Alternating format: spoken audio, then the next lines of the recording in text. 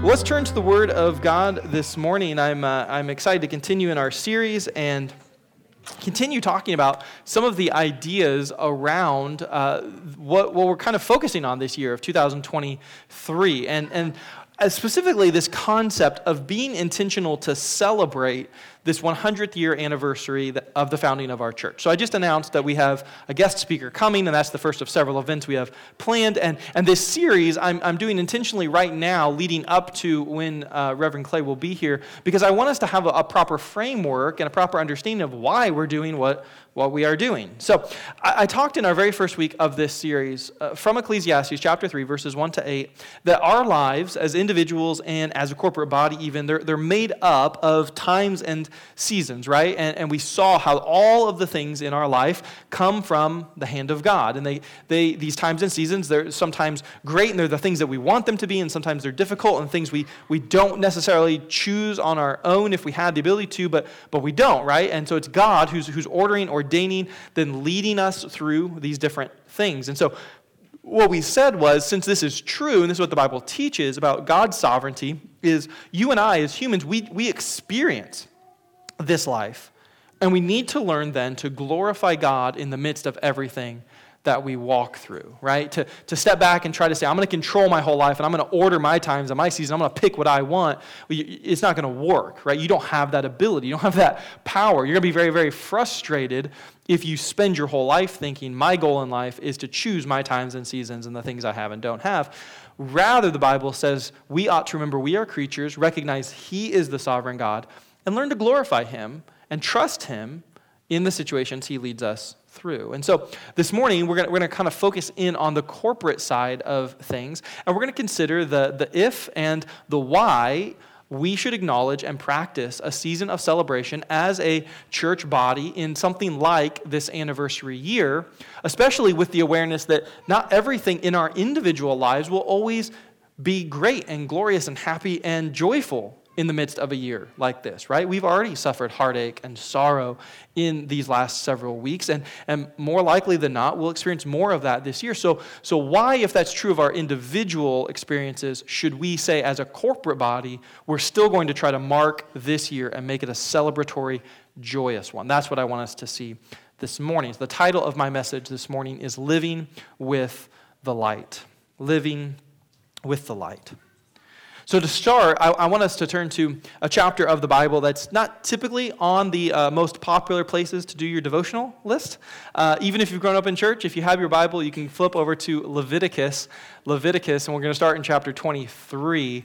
Pam's like, I've just been reading Leviticus. We were talking about this yesterday, and she was like, she was finding it fascinating and not boring at all.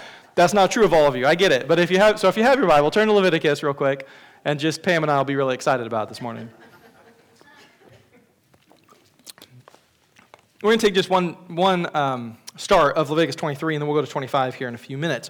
Leviticus 23, chapters 1 and 2 says that, or verses 1 and 2 says this: Yahweh spoke to Moses, saying, "Speak to the people of Israel, and say to them, these are the appointed feasts of Yahweh that you shall proclaim as holy convocations." Now, as I said, I know that Leviticus is not everyone's favorite place to read. So rather than me read through this entire chapter, I'm going to summarize for you, because I get it. A lot of attempts to read through the Bible in a year die right about here, or when you get to Numbers, and I don't want you to fall asleep this morning in the sermon. So here in Leviticus, let me give you the overview. What we have, of course, if you've tried to read through all of this, is a lot of details of the law of God being given to God's people in the Old Testament, the Israelite people, right?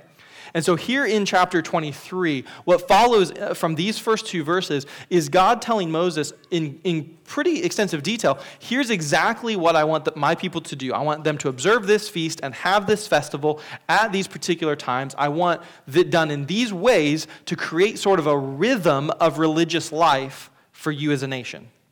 So the first thing God talks about here is the Sabbath day. God's people are told 1 day a week, every single week, is to be set aside for rest and for worship. No work is to be done. Everything that day is to be focused on the worship of God and resting in His trust of providing for them.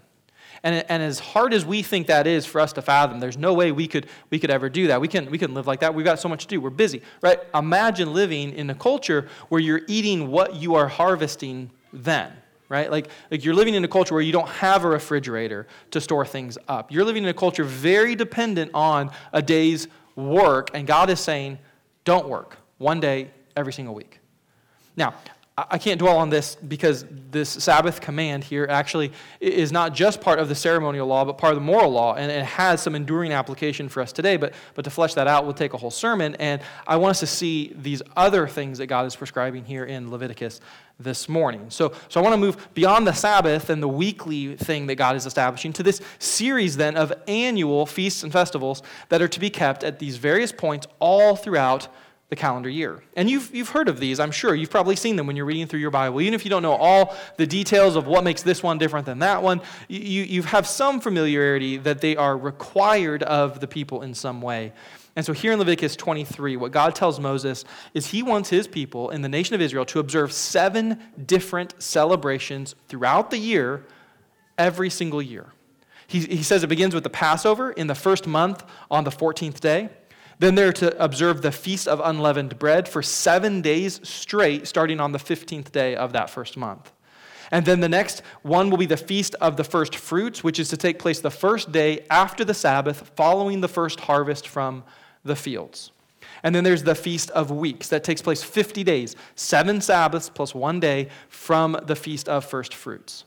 And then there's the Feast of Trumpets, which will occur on the first day of the 7th month, and the Day of Atonement on the 10th day of the 7th month, followed by the Feast of Booths for 8 days, starting on the 15th day of the 7th month. So that's kind of a summary of what he lays out in more detail throughout this passage there in chapter 23. And we're not going to go through all the details of those feasts and those festivals, because I want us to get to the point behind why God gave all these things to the people of Israel.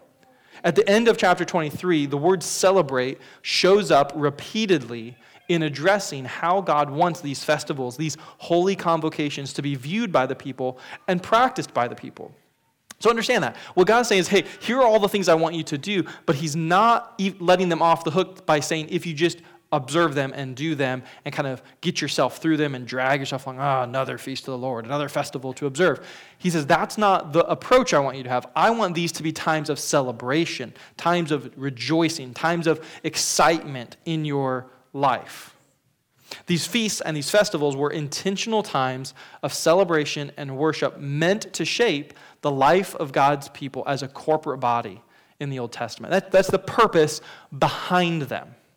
And one of the amazing things about them is just how many of them there are and how regular they are in the annual calendar, right? I just listed out when they're to start and how long they're to go for each of those. And the Israelite people, in observing these 7, which were commanded of them, in addition to that, over time, developed other days that they would have feasts and festivals on as well. And they incorporated those into the Jewish calendar as well. And so for the Israelites, what this meant was, as the people of God, their religious practices began to create sort of the flow for the year. You would have this feast and this celebration, and then it would end, and you begin to prepare and look forward to the next one, and it would come, and then you would go on to the next one, right? And so they began to kind of mark their lives by these participations throughout the year.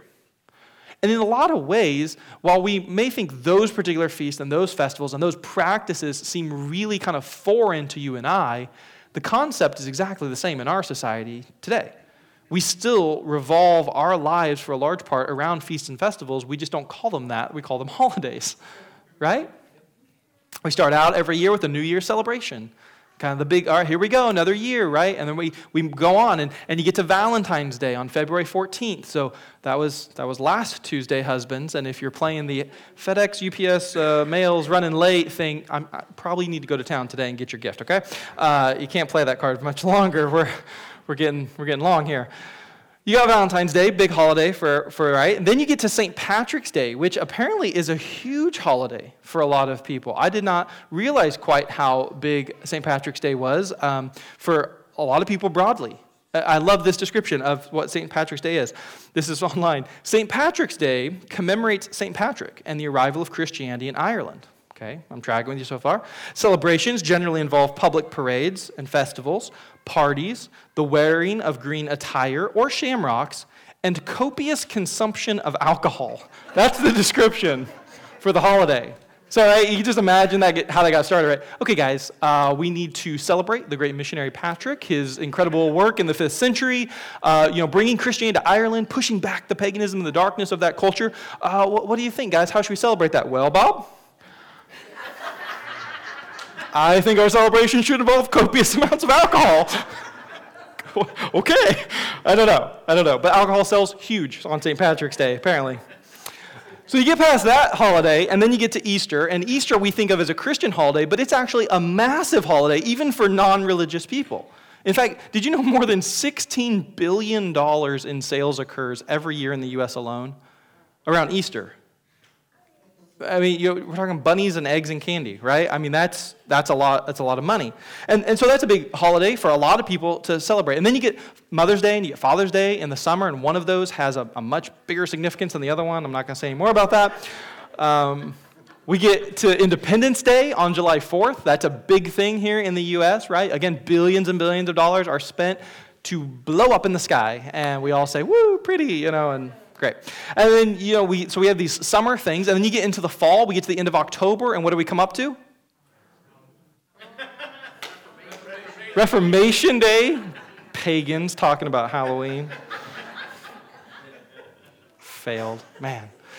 Then right from Reformation Day onward, we get into the holiday sprint, right? It's Thanksgiving, and Thanksgiving doesn't even really end before it's Black Friday, and then it's Small Business Saturday, right? And then Cyber Monday, and maybe Giving Tuesday if you want to stretch it out all the way to there. And then you're right into the swing of Christmas is right around the corner, so we're shopping. We have Christmas, and then what's following just about a week later, it's another New Year, right? For us, this is kind of the culture, the rhythm, the cycle built into our whole society, revolving around feasts and festivals that we call holidays. And it's true of every culture. That's just kind of what we do here in America, the biggest ones that we have note of. But every culture, in various ways, all around the world, does the exact same thing.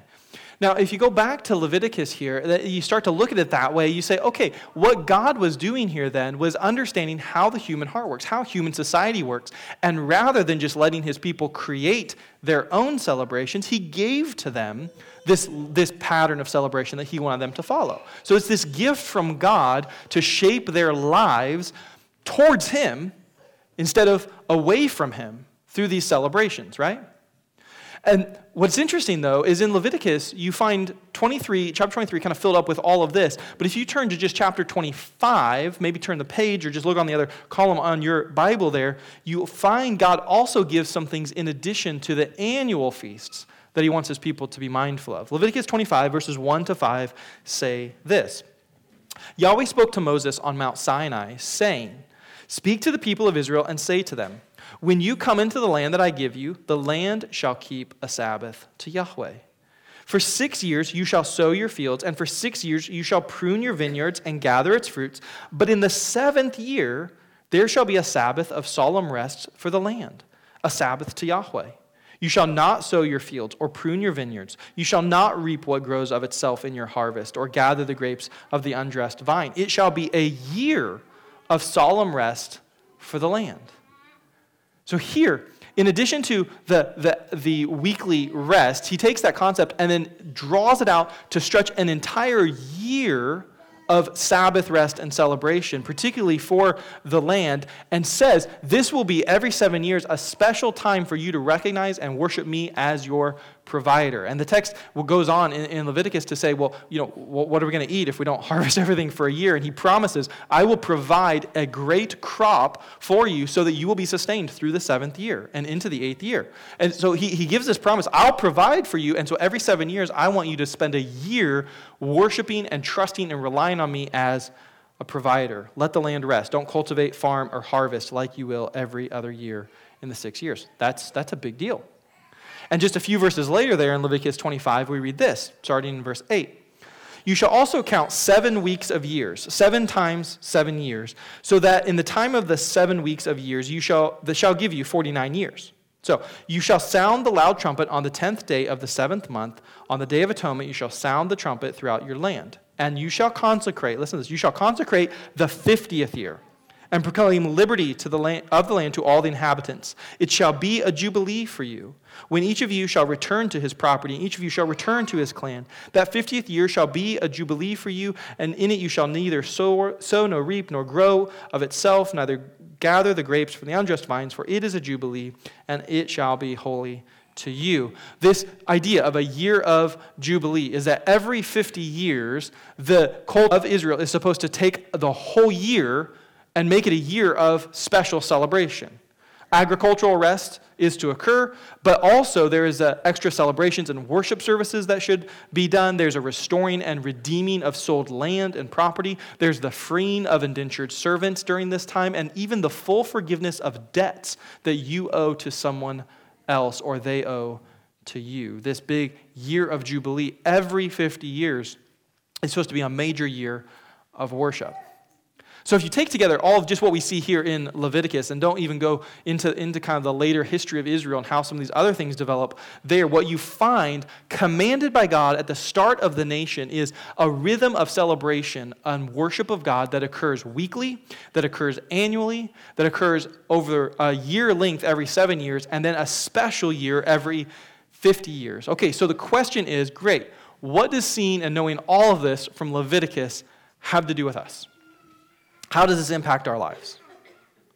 To be clear, as Christians, we need to understand that the particular feasts and festivals, just like the ritual sacrifices that are described throughout the book of Leviticus, commanded by God to the Israelite people, are not the ways we are to live our lives. Those are not binding on us. They're not to be continued today in the Christian life. So we're not going to go outside today and slaughter a bull as worship unto God. We're not going to blast any trumpets in here. We're not going to gather together and live in booths outside the church on the lawn out here for 7 days as a festival unto God. We don't follow these things as the worship to God because we are not bound to the ceremonial laws of the Old Testament. But it doesn't mean then that understanding what these things are and why they were given to Israel is completely irrelevant to us. In fact, I would argue understanding the point behind these things can help influence and shape our lives today, and it should. All of these things that were given by God as part of the ceremonial laws were always designed to point beyond themselves.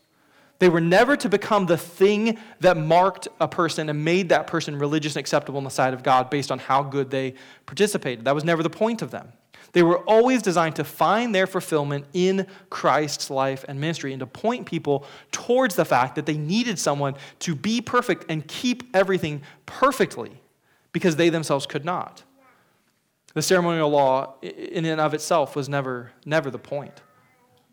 The New Testament makes clear you and I are not bound to the ceremonial laws, the civil laws of the Old Testament people of Israel. And some key texts that teach us that are texts like Romans 7:6, which tells us, "But we are released from the law, having died to that which held us captive, so that we serve in a new way of the Spirit, not of the old way of the written code." Galatians 3:24 and 25 tells us, "So then, the law was our guardian until Christ came, in order that we might be justified by faith. But now that faith has come, we are no longer under a guardian." And Colossians 2:16 and 17 makes the application clear with regards to the festivals and things like that. Therefore, Paul writes, "Let no one pass judgment on you in questions of food and drink, or with regard to a festival or a new moon or a Sabbath." Listen to this. "These are a shadow of the things to come. The substance belongs to Christ."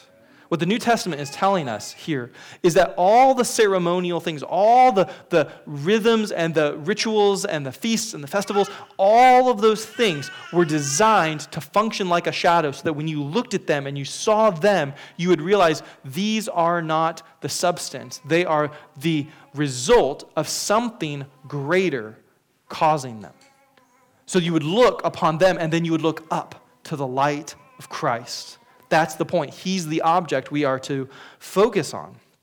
All of these things were designed to produce results in the people of God, like joy and gratitude and dependence and a responsive worship of God for his ongoing kindness and provision and care for his people. But Jesus teaches us and shows us and gives us all those things in a far better way than these shadows ever could.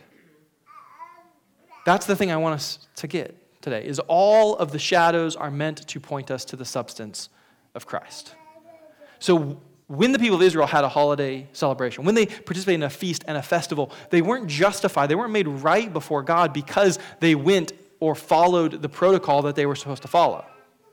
They still needed a Savior. They still needed forgiveness of sins. They still needed a Redeemer. And now, when you and I have the opportunity to have a holiday, to enjoy a feast, to go to a festival, we're not justified by participation in those things. We need a Savior. We need a Redeemer. We need someone who can come in and save us from our sin.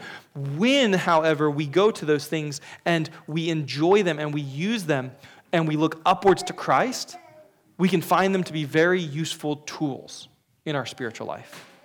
What God wants for you and I, when we think about all of these types of things, holidays and feasts and festivals and celebrations and things like that, is He wants us to look past the moments of merriment. He wants us to look past the enjoyment that we get from the flavors of the food and past the receiving of rest on a day off from work. And He wants us to get our hearts and our minds focused upward to worship of Jesus in those times. The New Testament makes really clear that everything we do in our lives is to be done to the glory of God as an expression of worship. So I've said this and pressed this on you for years now, but hear it again. Worship is giving God praise and adoration and honor, and that's not just done through singing, right? Like it's done, worship is done when we focus upon God and we hear Him speak to us through a sermon like this. This is an act of worship here in our gathering. It's done when you and I speak to God in prayer, whether that's through prolonged prayer where we get in the altar here and we're really pouring our heart out to God, or the short prayer that we have when we're driving in our car going somewhere. Those are acts of worship as we focus and we speak to God. It's worship when you and I trust God and rely upon Him in the difficult and hard situations of our lives. It's worship when we praise God for a good experience that we've had, for the enjoyment of a nice meal or a good drink, right? I have said many times before, some of my best moments of worship aren't just moments where my hands are lifted in a great crowd of people singing. Some of my best, most genuine moments of worship are when I've been able to sit down and have a hot cup of tea and look out at the sun setting and drink that and enjoy what I'm seeing and say, praise God for that. Like, that's worship, right? We worship God when we obey His commands, when we abstain from evil, and when we live and pursue righteousness as He calls us to do. Worship is done anytime you and I put God first, when we put Him above all the other things. So if you and I embrace enjoying holidays and seasons and events and activities, as I think we should, but if we embrace doing all of that and we fail to see Christ and worship Christ through those things, then there's no spiritual benefit in them. But if you and I will embrace and take seriously using holidays and seasons and events and activities to stir up our affections, our love, and produce in us worship of Christ, then we can find those things to be very, very helpful tools.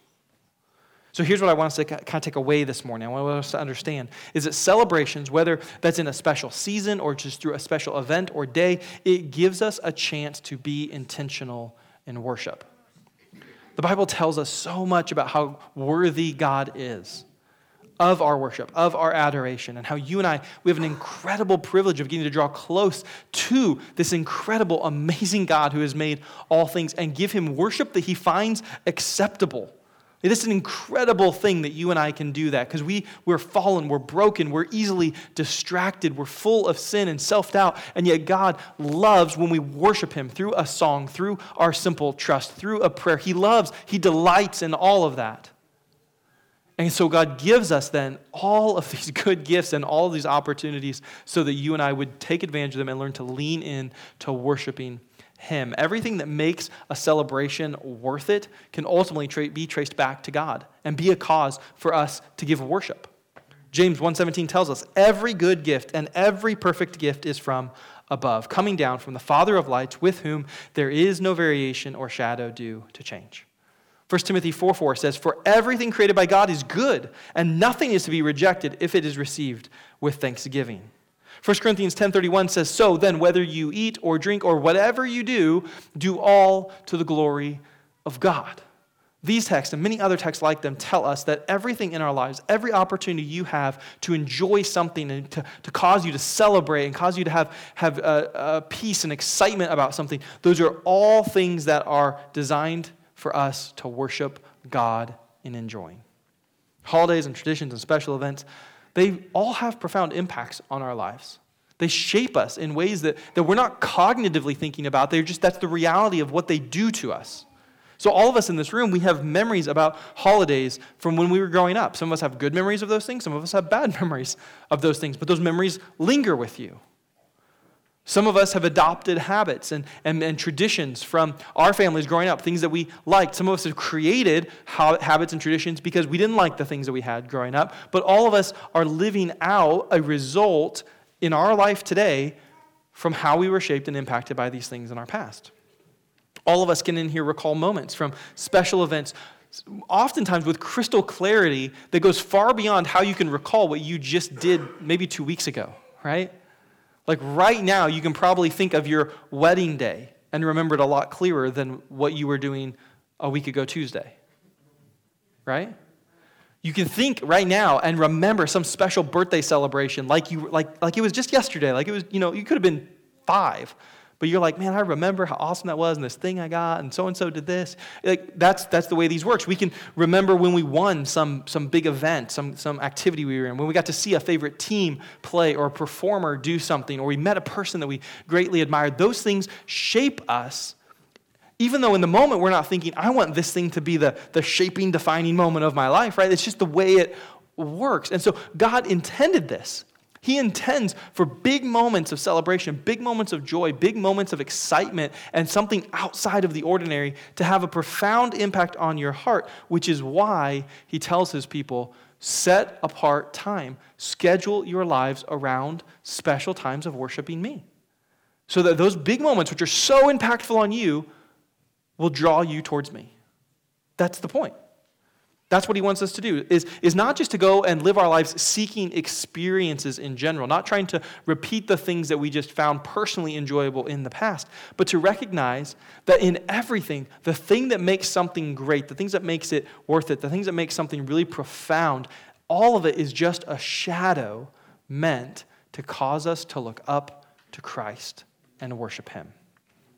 So when you see something that's really engaging to you, something that you really like, something that you really want to pursue with your life, understand today, that thing, it's just a shadow.